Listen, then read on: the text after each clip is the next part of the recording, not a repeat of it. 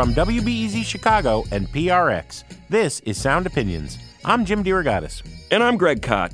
This week we do a classic album dissection on Joni Mitchell's masterpiece, Blue.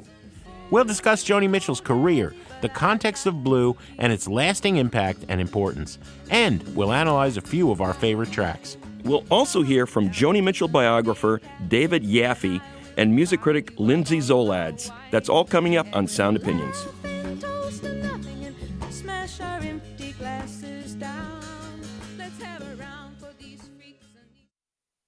I am on a lonely road and I am traveling, looking for something. What can it be? You're listening to Sound Opinions. I'm Greg Kot. He's Jim DeRogatis, and that's a little bit of the song All I Want by Joni Mitchell, the lead-off track from her 1971 album Blue. Even 47 years later, people are still talking about this record and influenced and moved by it, regarded as one of the greatest of all time, certainly one of Joni's greatest works. Unflinching honesty, poetic lyrics, those were elements in this record that inspired a range of artists. Tori Amos, Liz Phair, even Prince was singing Joni Mitchell's praises for years. Today, we're going to take a deep dive into Blue and discuss why it's a classic album and dissect some of the tracks, and we're later going to share our opinions on it. Absolutely, Greg. Who is Joni Mitchell? Born 1943, Roberta Joan Anderson in rural Alberta, Canada. Was a creative kid, apparently, right from the start. Would later go on to art school, but it was not an easy upbringing. She contracted polio early on. It was that time, bedridden, when she learned how to play guitar and began to sing. She got pregnant when she was a poor folk singer, struggling to make her name in Toronto in the mid-'60s, had a daughter that she gave up for adoption. It was only years later, in the mid-'90s, when a tabloid outed that she'd had this child. They since reconciled. But what a thing to be exposed to the public. A series of toxic, sometimes chaotic, certainly romantic relationships that I think got undue attention often. And all through it, Joni is writing countless iconic songs in the folk pop tradition. From both sides now. I've looked at clouds from both sides now, from up and down, and still somehow To Big Yellow Taxi. Don't it always seem to go that you don't know what you've got till it's gone? They paved paradise, put up a parking lot. Today we're going to zero in on what many people believe to be Mitchell's greatest album, Blue. We're going to start our conversation by speaking with David Yaffe, author of the biography Reckless Daughter, a portrait of Joni Mitchell. That book was released in 2017 and details Joni's life, career, and music.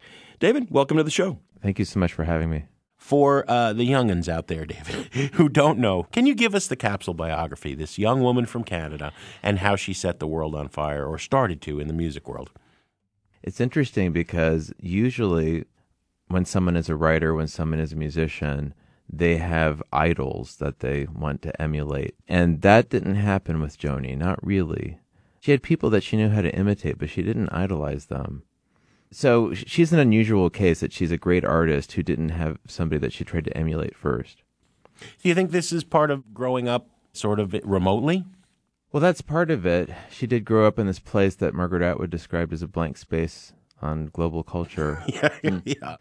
I mean, it was very isolated. It was very remote. Her family didn't have money. She didn't travel, really. So she just had that open sky in her creativity. She didn't have exposure to much. But she said she didn't grow up playing air guitar in the mirror or anything like that. She thought of herself as a visual artist, but really on a practical level, she thought that she probably ended up working in the fashion industry and that this folk revival was a fad and it would go on for a few years and it would die out and then she would do something else. He has heard her off to starboard in the breaking and the breathing of the water weeds while she was busy being free. Something that set her off from the other children was when she got polio at age 10 and she was taken to this polio colony. And her father never visited. Her mother visited once with a mask on. 6 months go by, she gets her legs back. And suddenly she's no longer the first one picked for teams. And she had thought of herself as an athlete. She kind of defined herself through that, and suddenly her sense of identity was gone. And so she started to turn inward, and she started to define herself as an artist, as a visual artist. The kid who could draw the best doghouse, that kind of thing. Mm. And all she really needed was just to go off in nature somewhere, go off in the woods, and be creative. And that was how she got through. And then she goes to art school. She doesn't have a scholarship. And so nobody's really treating her like she's special. So this arty kid, it seems like almost a little daydreamy as a teenager, figures out how to play guitar and basically invents an entire new style with the open tunings.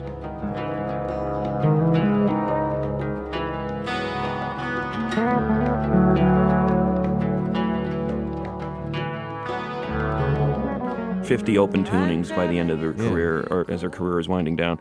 This incredible method of approaching this instrument with an immaculate voice to go with it, and then this incredible songwriting acumen on top of it, all apparently self-taught, right? I mean, what completely, and she didn't know that would happen. And David, we mentioned it earlier, but she's in college at art school. She gets pregnant during her sophomore year. She gives the baby up for adoption.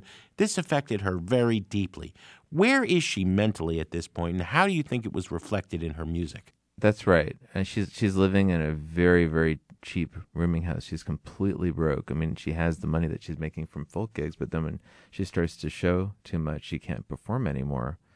And so she's really, like her neighbors are taking pity on her and giving her fruit and stuff like that. I mean, she's really, really broke. So she gives birth February 19th, 1965. It's one of those things where, like, it's a situation where someone is pent up and can't say what she's thinking and can't say what she's feeling and has to keep a big, big secret about the source of it all. And then it comes out in a sublimated way through these beautiful songs. Child with a child pretending,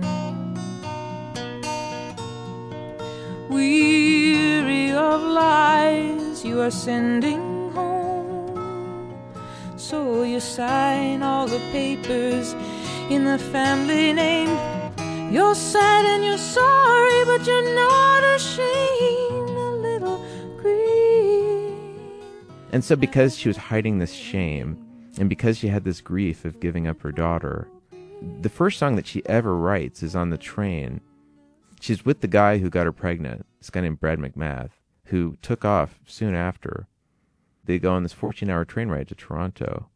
And so she hadn't written any songs. She was just doing traditional folk songs. She was singing the songs that Joan Baez and Judy Collins were singing. She was singing songs out of the child ballad book. Nancy Whiskey. Whiskey, whiskey, Nancy Whiskey. Whiskey, whiskey, Nancy. So she's on the train, and she starts to write this beautiful song. It's called Day After Day. She never records it. But you can hear it on YouTube. There's a demo of it. Day after day, miles and miles of railroad track, night after night, humming of the wheels. Those kind of triadic folk chords that she got away from pretty quickly. It's about a damsel in distress who's waiting for a hero on a horse to come and save her, but she doesn't think that's going to happen, so that's the sadness of the song. Mm-hmm. It's a beautiful song, and it's amazing. It's her first try, and she didn't think it was good enough to record, probably because it was too derivative, but very impressive for her first try. Mm-hmm. And the second song she writes becomes a minor hit on the country charts, and that song is Urge for Going. Yeah, which was recorded second by... song. That's her second song. When the sun turns traitor cold and all the trees are shivering in a naked row, I get the urge for going, but I never seem to go. So let's fast forward a bit. Joni goes on to record her first 3 albums by 1970. She's won a Grammy, garnered a large fan base, found commercial success, and this is right before she starts recording her 4th album, the record we're focusing on today, Blue. How did she handle this, since stardom and being famous wasn't really something she was looking for? You go into it, you hope that you make it, and then there's no exit strategy. That's right. Isn't that always the case? Right. In Joni's case, because her work was so personal, she didn't have a way of creating the kind of barrier that probably you would need to have a healthy attitude toward it. I mean, when you think about, for example, the way Dylan was in '66, when he was so vulnerable, and you could see why he couldn't handle it and why he had to go off the road for 8 years. And then you see him after that, and you see that he kind of creates this persona that distances himself a little bit and allows him to function in a way, because he's not, there's a barrier between him and the audience. And I feel like Joni never really got that. Joni was always herself. Now me, I play for fortunes and those velvet curtain calls.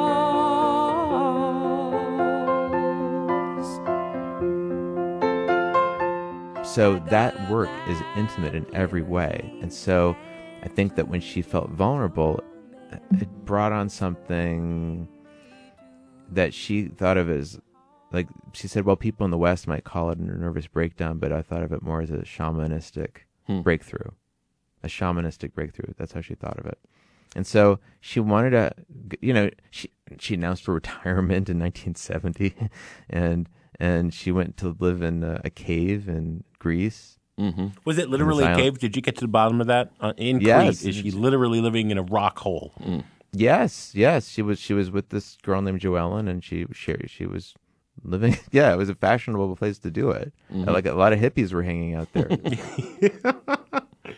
and then of course it was there that this girl, Joellen Lapidus, designed a dulcimer for her that she ended up recording with on Blue. She did Case of You on that dulcimer, right? Yeah, right.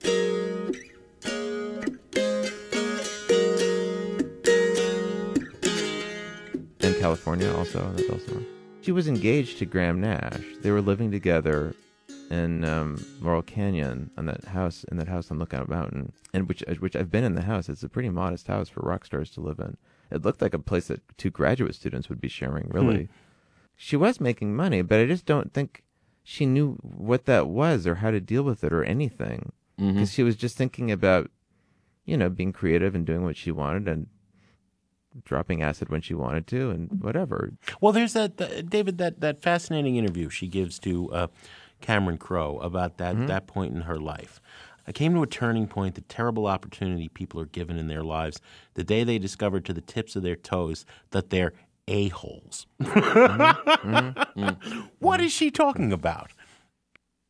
She said that she could look at people and read into them and read into their souls.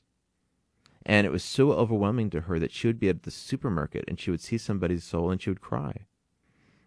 That the very thing that she was doing in Blue, which terrified some people and which besotted others, was that she was doing that with her listeners.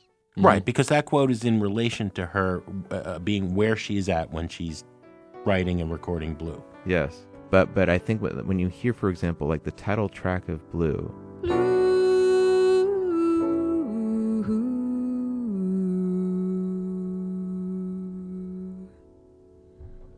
songs are like tattoos, I've been to see before. Crown and anchor me, or let me sail away. I mean, she's being so candid and so beautifully distilled about this melancholy that she's describing. And the fact that she's using a color to describe it is so important because she used synesthesia. She thought like a visual artist. Yeah. Her father was colorblind. Her mother was also, she thought, colorblind, whereas she was color acute. So part of it was responding to her parents and saying, I can see things that you can't see. you didn't know what you were doing when you were raising me because you couldn't see. I can see it, right? And so when she says blue, it means a lot. It's an emotion. It's a color. It's tied to the blues. You know, she loves kind of blue. That was probably in the mix there. Well, it was very poetic writing. She wasn't being super literal, and I think that's part of the charm of the record is that people want to read all this stuff into it, but there's also a universal quality to it that allows anybody to see themselves in it if they want to. I mean, that's true, and I call it the Joni Mitchell effect because she's hiding in plain sight.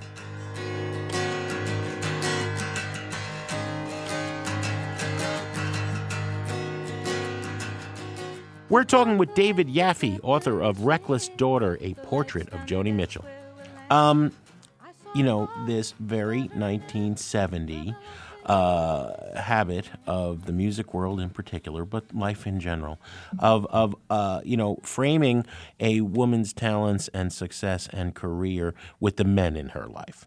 So as a biographer, you're telling the story of making blue, writing blue, recording blue, and you can't ignore, there's the Graham Nash relationship has unraveled. The time in Crete, living in the cave in Greece, there's a relationship with a waiter. And then James Taylor's in the wings and this romance. There was a Peace Corps activist who was a cook named Carrie Raditz. Carries the song, and then Leonard Cohen is in there too, because A Case of You is really about Leonard Cohen. I mean, to the extent that any song is about anybody. Well, I think it was also, I think just for additional context here, just to add to that, is that the way the record was perceived around that time, Rolling Stone did a whole section about who Joni Mitchell had slept with around the time that this record came out, which to me kind of like, okay, that is a typical male response to a record by a woman to frame it in terms of who she'd slept with. As Especially opposed to that generation of men. And that, I guess what I would say is that her experiences are hers just in the same way that Bob Dylan's experiences are his, or that Leonard Cohen's experiences are his, or John Lennon's, or whoever else you want to think of as being in the peer group of Joni Mitchell, Paul Simon. They write about their life. They write about their loves. They write about their sex life. They write about what they do, and it's their prerogative to do it as artists, and nobody's going to question it. And just as nobody should question it if you're Joni Mitchell or anybody else. Right? Everybody's life is up for grabs when you're an artist. So she's an artist. But I also think that the experiences are less important than the fact that they happen to Joni Mitchell, and that Joni Mitchell then has this way of articulating it. She has this way of interpreting it. She has this way of expressing her reaction to things that happen to her. And so it's not very remarkable to, have a love life, have breakups. Yes, some of those people that she was intimate with were famous, but that's pretty typical too if you think about it, because they often hook up with people that they're in the same field with. What you're saying, though, if you remove all of that context of who it was specifically that she may or may not have been writing about, it's still a masterpiece.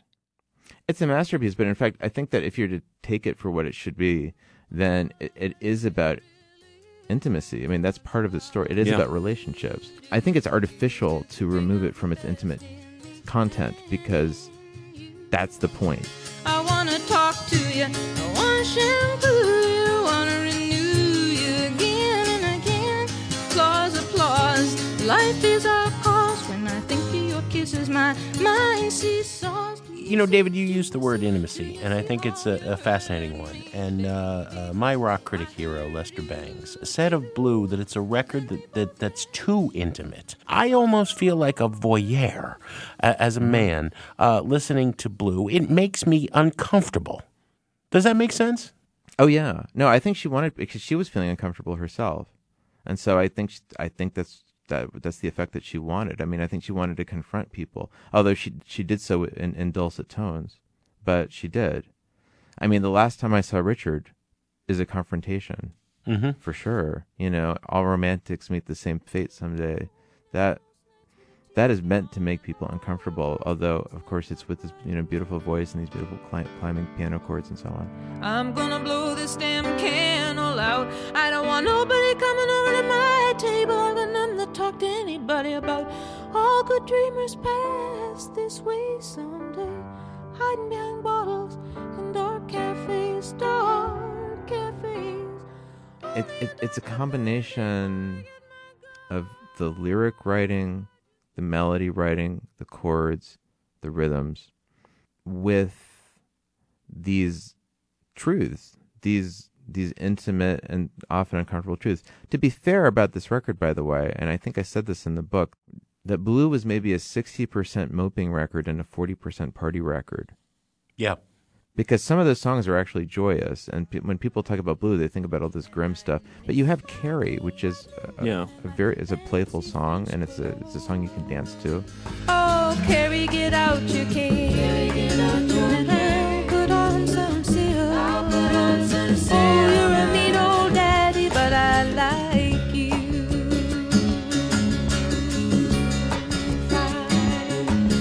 California's kind of hopeful, California is kind of sweet. California, coming home. I'm gonna see the folks I dig. I'll even kiss a sunset pig. California, I'm coming home. It's interesting because, like, you know, she wasn't like Janis Joplin. I mean, Janis Joplin had this kind of raw reality that she was taking you to, and it was something that, you know, led to later Patti Smith and whoever else you want to say, Lucinda Williams, Liz Phair. I mean, a certain kind of aggressive quality that Joni herself would kind of have in a later incarnation of her life. But on Blue, everything is so euphonious. Even when she's talking about the darkest thing, I mean, Blue is this beautiful, beautiful song. Like, while it's about losing yourself into something that could be, you know, the heroin that James Taylor was hooked on. It could be just going to the darkest, darkest place of trying to hide in this cloud of melancholy. Well, there's so many sinking now. You gotta keep thinking you can make it through these waves.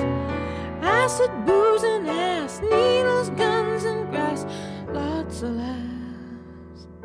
The album, especially if you go to the bluest songs on Blue, like the last time I saw Richard, like A Case of You, it's just, I mean, this is a word that's used about it a lot, but it's just so honest. But what's remarkable is that a lot of things can be honest. Something can be honest and also not be good, right? Sure. Blue is unflinchingly honest, and it's a thing of beauty. Yeah. And so, I mean, and maybe that makes people uncomfortable. It's confusing to men because I think the emotions that she's talking about, a lot of guys really are uncomfortable dealing with those. Let's forget not just Joni Mitchell, but just talking to women in this way in general. Mm-hmm. For a lot of men is very difficult. And I know a lot of women who really relate to this record because she's expressing what they would like to say or are feeling but can't articulate necessarily. So it's an interesting split the way – it's interesting that a lot of male critics reviewed this record at the time. But since then, we've seen a lot of women chiming in on the record, you know, as their voices become more heard in our media. And I think they're the ones that are really championing this record in a lot of ways. Oh, yeah. And I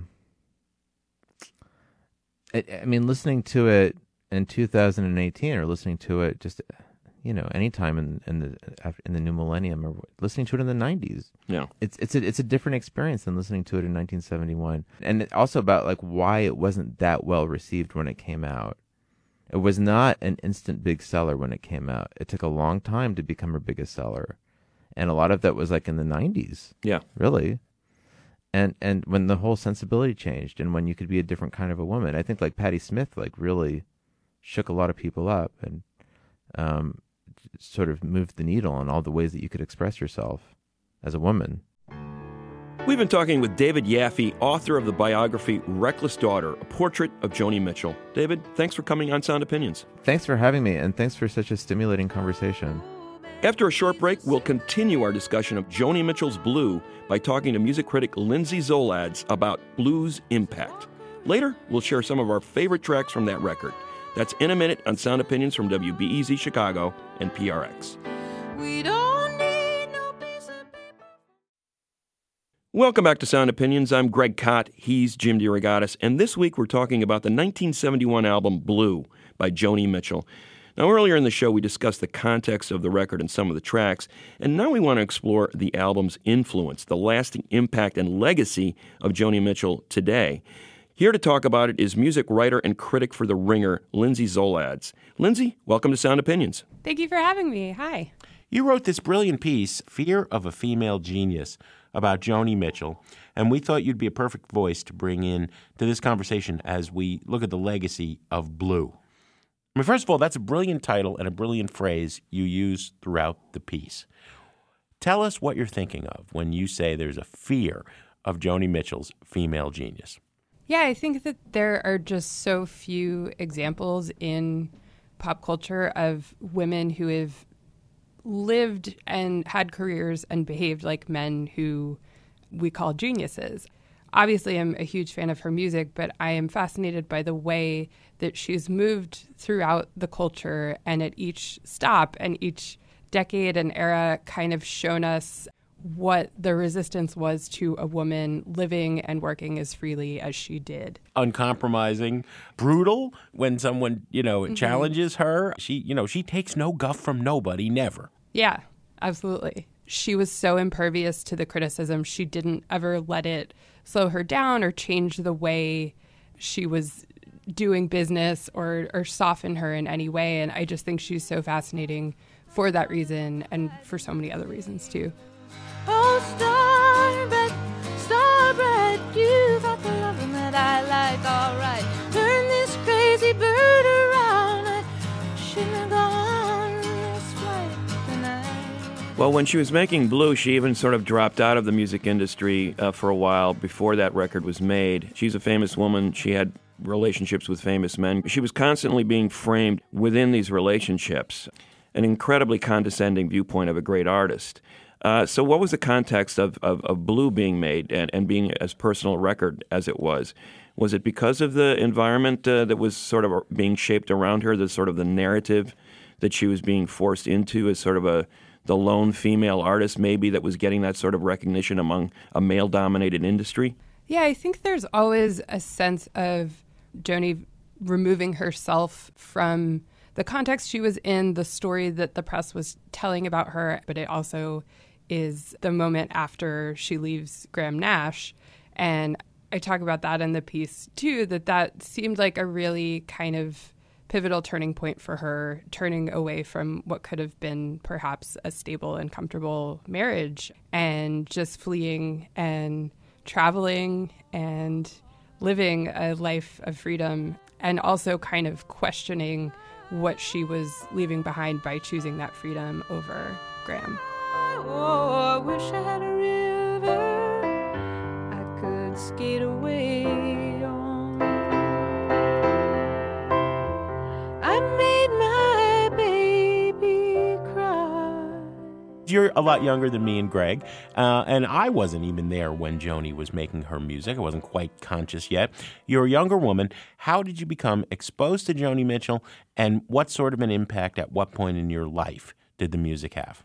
There's something really matrilineal about the way people get into Joni Mitchell, and that a lot of time it is literally through their mothers. And back in the days of like burning CDs onto your computer, I one day just was like, oh, I got to see what Joni Mitchell's all about. And I remember sort of doing it. I took it sneakily from my mom's collection and like put it back so she didn't know that I was like of the age to kind of understand what Joni Mitchell was coming from emotionally.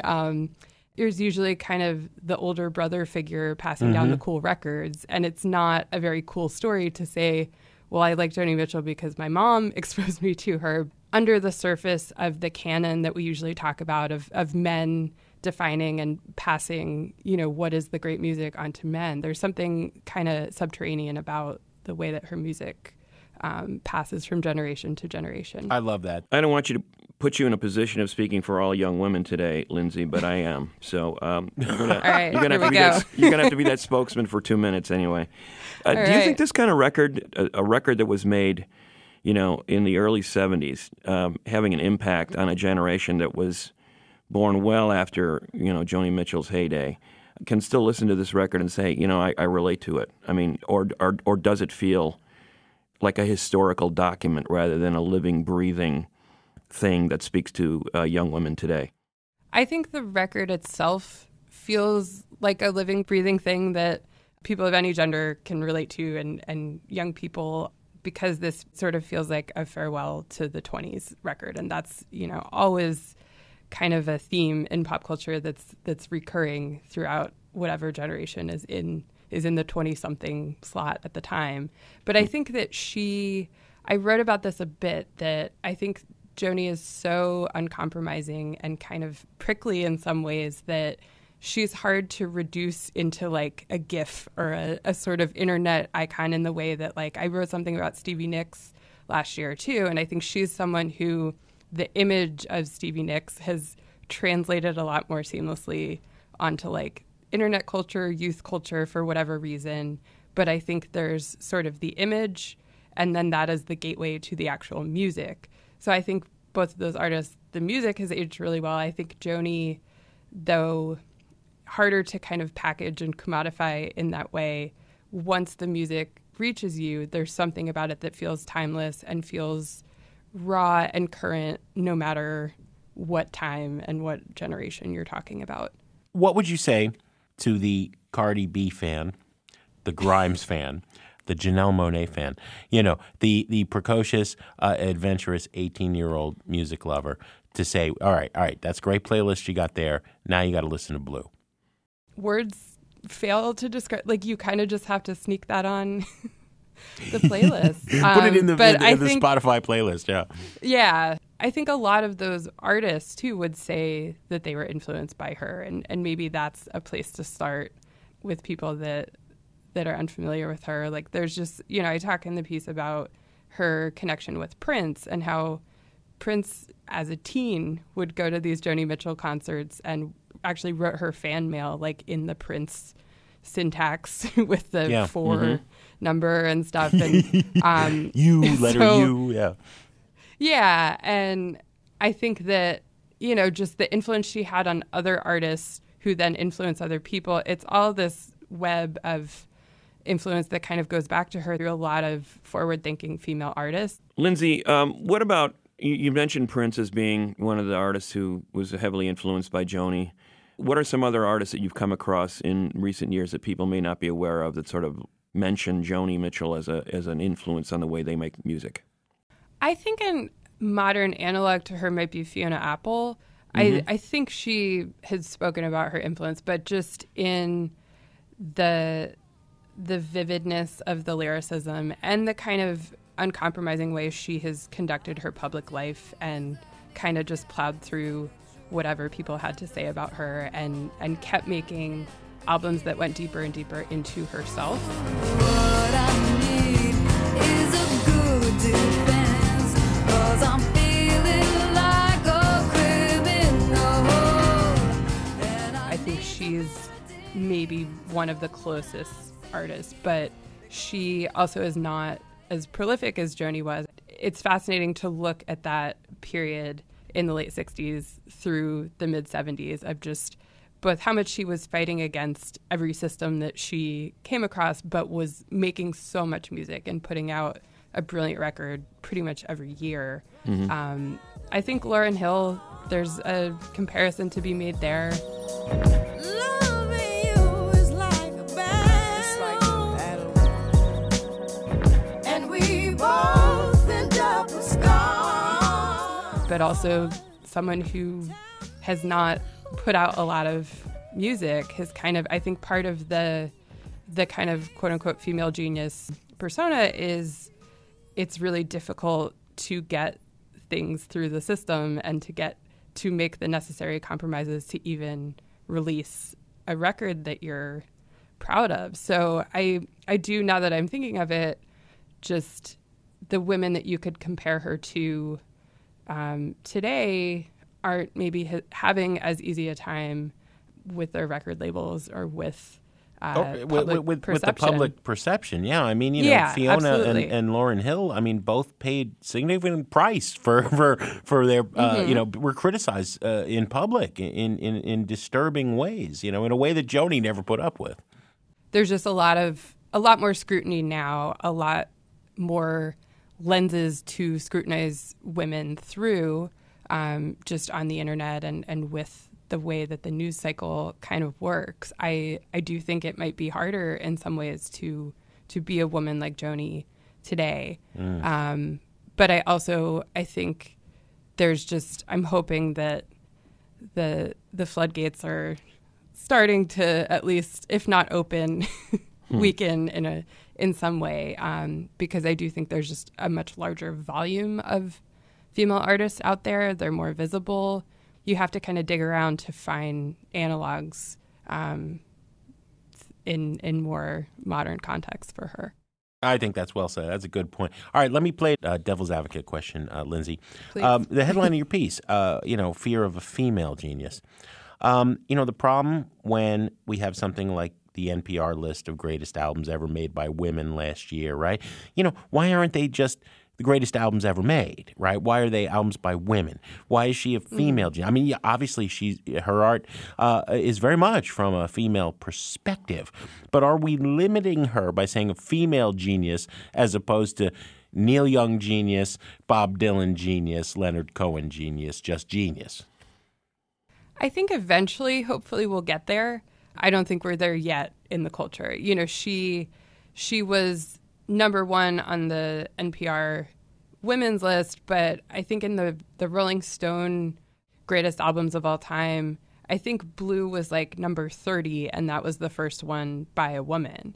A reason that she's really fascinating to me is, and just to look at her whole story, is that she showed both the limitations on women at the time and also the way that they were able to be transcended. So I think that focusing on, I talk in the piece about her pregnancy and the adoption and just the way that did kind of weigh on her throughout her life. And the way that was always kind of something that was going to tether her to reality more than it did the men who kind of behaved like geniuses around that they could leave their families a lot more freely than a woman was able to at that time.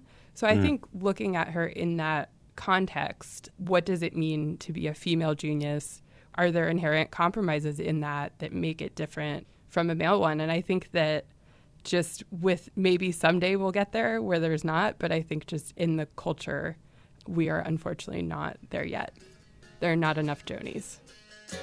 We've been talking to Lindsay Zolads from The Ringer about Joni Mitchell. Thanks for coming on the show, Lindsay. Thanks for having me. When we come back, Jim and I are going to share some tracks that we think are important to highlight from that album. That's in a minute on Sound Opinions from WBEZ Chicago and PRX. My fingernails are filthy.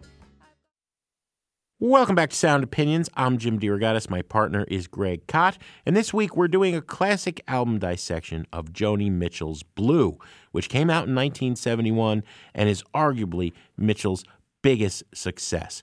We're going to share some of our favorite tracks now and why we think it is a classic album. Greg, you first. Jim, I want to highlight the track California, which some people think of as one of the more optimistic songs on the record. Yeah. And it is a song about home, or at least her adopted home in California. Obviously, she was born in Canada. This was written as part of her European hiatus.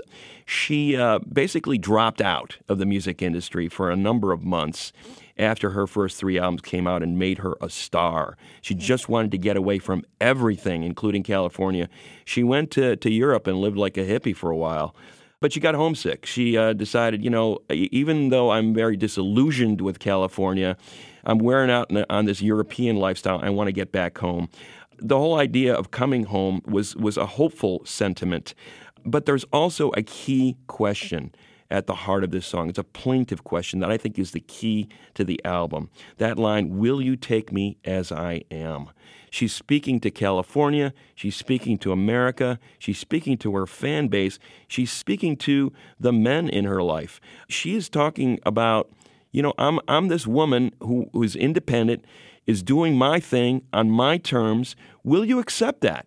Because if you can't, I don't want any part of you. And that really is kind of the impetus of the Blue Album. It's an emancipatory album in many ways with that question at the heart of it. And at the same time, the feeling of longing expressed so beautifully later in the song by a little subtle touch of pedal steel guitar from Sneaky Pete Kleino of the Flying Burrito Brothers. The way that pedal steel sort of wafts through the atmosphere created by Joni's voice and her Appalachian dulcimer. I think it's a beautiful song, but with many, many layers, and it is a great example of the multi-layered songwriting that is the key to this album. Very simple arrangements with many, many textures and feelings coursing through them. California from Joni Mitchell's Blue. Sitting in a park in Paris, France, reading the news and it sure looks bad. They won't give peace a chance. That was just a dream some of us had. Still a lot of lands to see, but I wouldn't want to stay here. It's too old and cold and settled in its ways here. Oh, but California, coming home. I'm gonna see the folks I dig. I'll even kiss a sunset pig. California, I'm coming home.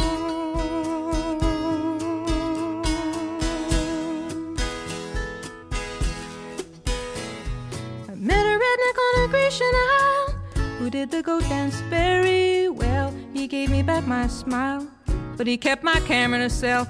Oh, the rogue, the red rogue. He cooked good omelets and stews, and I might have stayed on with him there, but my heart cried out for you, California. Oh, That is California, what I think is one of the key tracks from Joni Mitchell's Blue. Jim, what have you got? Greg, we have to play Little Green. You know, we were talking about this daughter that Joni Mitchell had when she was a struggling college student and folk singer, had to give up for adoption.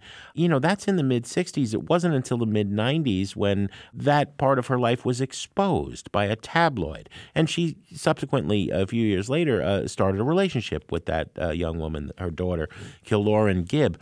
I think one of the sins that listeners, male and female, but in particular the male rock critic establishment, lays upon Blue is reading it as strict autobiography at all times. The reason I mention this, this is obviously a song written about her daughter, Little Green, but, nobody knew about that for a good 25 years. Yeah. And now that's all anybody talks about in the context of this song. But if we look at the song, one of those classic weird Joni Mitchell guitar tunings, of her own, songs in open G, we look at the lyrics, it's about longing in general. It could be first heard as longing for the seasons to change, away from the cold and into the spring. It could be, more specifically, I think, longing for any parent, in particular a father. All right, I'm a father of a daughter, so are you. You've got two. About a daughter, both being an obsessive love, but also someday she's going to leave you, and that's going to leave a hole. You were talking about how much longing and sadness and emancipation runs throughout Blue. It's not just in the romantic sense, it's also about in the sense of childhood. And then I think it's just a great song about hoping for something better, period. You don't need to know everything that happened to Joni. It's part of the context, but this is an immortal song because it stands without any of that. Little Green by Joni Mitchell on Sound Opinions. Born with the moon in Cancer, choose her a name she will answer to.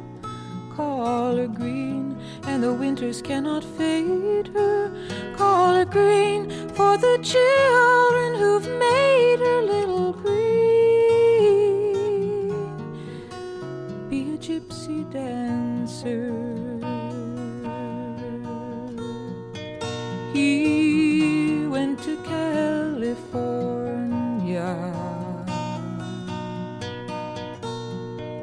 hearing that everything's warmer there. So you write him a letter and say, her eyes are blue. He sends you a poem and she's lost to you.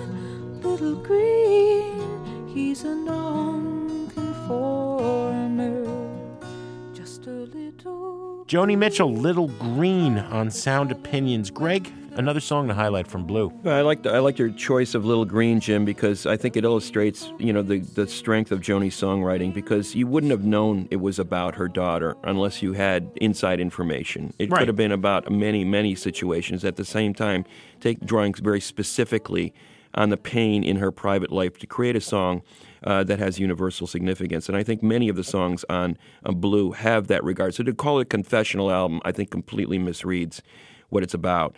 A great example of that is the song River. It's amazing how this song has become a Christmas standard, a holiday standard. You can hear it at Starbucks playing on the, when you go in for a coffee starting on like about mid-November. It's just one of those things that's kind of like wallpaper now for the holidays. And it is an incredibly sad song. It's almost like a eulogy.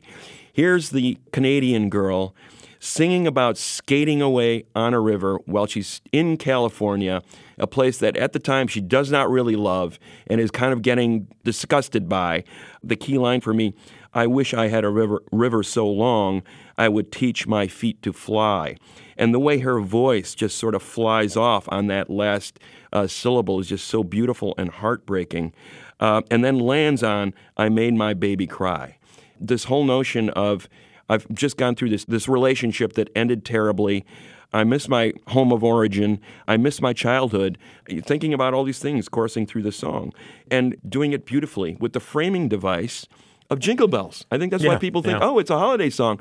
But it's played so sadly and mournfully. And she starts off with kind of a plaintive tone to those chords. And then at the end, it's devastatingly slow. It's almost like a eulogy. So it's a beautiful and yet heartbreaking song that I think encapsulates the multitude of emotions that are coursing through the Blue album. Here's River from Joni Mitchell on Sound Opinions. It's coming on Christmas, they're cutting down trees, they're putting up reindeer and singing songs of joy and peace. Oh, I wish I had a river I could skate away on. But it don't snow here, it stays pretty green. I'm gonna make a lot of money, then I'm gonna quit this crazy scene. I wish I had a river I could skate away on. I wish I had a river so long I would teach my feet to fly. Oh, I wish I had a river I could skate away on. I made my baby cry. River from Joni Mitchell. You've got one more great Blue track for us, Jim. A Case of You, Greg. The Mitchell obsessives, who I think often are obsessing and not listening, debate. Is this song about her romantic split from Graham Nash, or is it about Leonard Cohen? No. I don't care. That's Joni's life. That's not her art. What is brilliant about this art is that we've all had a case of someone that is both good for us and bad for us. Everybody, obligatory rock critic quote, I'm a lonely painter, I live in a box of paints, okay? But to me, the lines before that, you are in my blood like holy wine. You taste so bitter and so sweet. I could drink a case of you and I'd still be on my feet. That's everything I love about Joni Mitchell. Number one, she's tough as nails. You know what I mean? Yeah. You are not going to drink me under the table. I'll kill you first, right? Number two, the play on a case of you, like a bad case of the flu. But also, I'll devour a case of you. I can't get enough. I love you, but I'm also broken by this relationship as we end it. All of these feelings are encompassed. And, a lot of times we talk about artists who cover something. I think it's a testament when a wide array of incredible talents come to the same song for inspiration and make it their own. Tori Amos, Prince, Diana Krall, Katie Lang, all of them have done versions of A Case of You. I think that they are all hearing something in it, different, and bringing something of their own. And, so is everyone who really listens to and loves Blue. A Case of You by Joni Mitchell on Sound Opinions. Just before our love got lost, you said, I am as constant as a northern star. And I said, constantly in the darkness, where's that at? If you want me, I'll be in the bar. On the back of a cartoon coaster, in the blue TV screen light, I drew a map of Canada. Oh, Canada, with your face sketched on it twice. Oh, you're in my blood like holy wine. It tastes so bitter and so sweet. Oh, I could drink a case of you, darling, and I would still be on my feet. Oh, I would still be on my feet.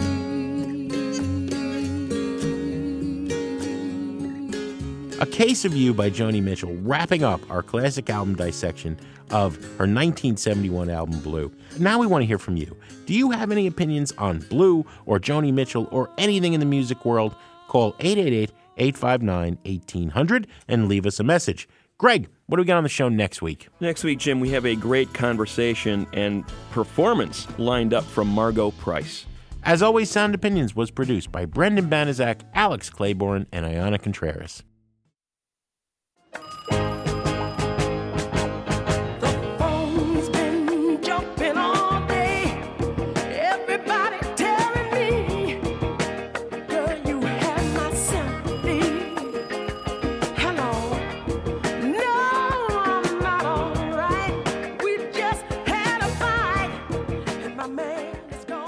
On Sound Opinions, everyone's a critic. So give us a call on our hotline, 888-859-1800.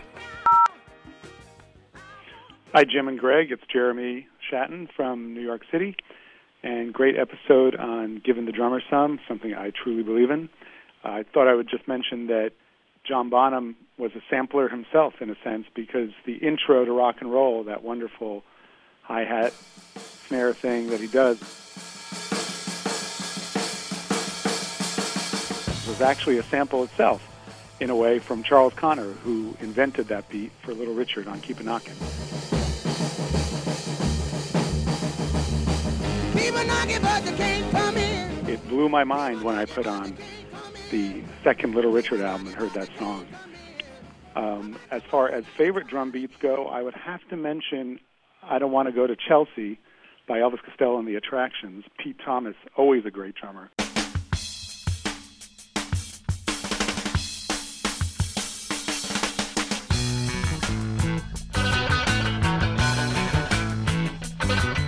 His drumming on that song is just astonishing. The way he comes in with such fierce, almost second-line funk on that thing. And then the spidery guitar comes in, and it's off to the races. It's just one of Elvis's greatest songs. So anyway, keep up the great work, and I will talk to you guys later. Ciao. Hi, Jim and Greg. My name is Corinne, and I'm calling from Utica, New York. I just listened to your Anxious Anthems episode, and I wanted to call in and suggest a song that I think is just the absolute best at capturing tension and anxiety, and that's the National Anthem by Radiohead. It's probably my favorite Radiohead song of all time. It's just such a weird, cacophonous thing until you feel like you're just going to go nuts listening to it. And it never really resolves. It just maintains that anxiety the whole time. It's so good. Anyway, I love the show. Okay, thanks very much.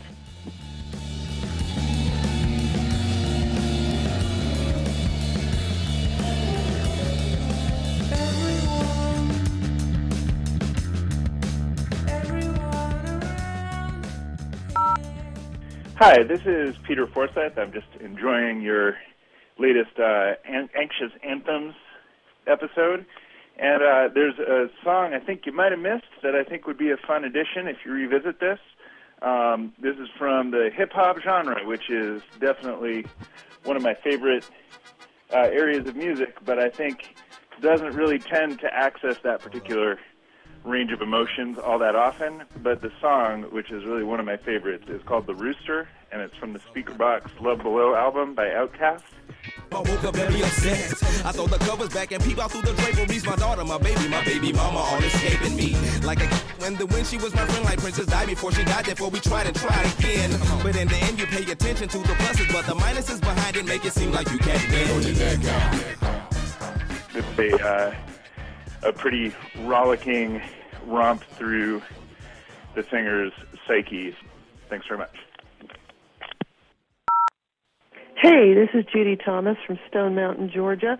I was just listening to Sound Opinion on WABE here in Atlanta, and you had a great episode about tension and pressure and songs that are about anxiety. You totally skipped over one that is absolutely one that just, oh golly, it was so full of anxiety, and the tension builds in the song is perfect. And it's by Billy Joel. Pressure. You have to learn to pace yourself. Pressure. So good. But you will come to a place where the only thing you feel are loaded guns in your face, and you'll have to deal with pressure. Thanks so much. Bye. No more messages. To share your opinions on Sound Opinions, call 888-859-1800. We'll be back next week on Sound Opinions from WBEZ Chicago and distributed by PRX.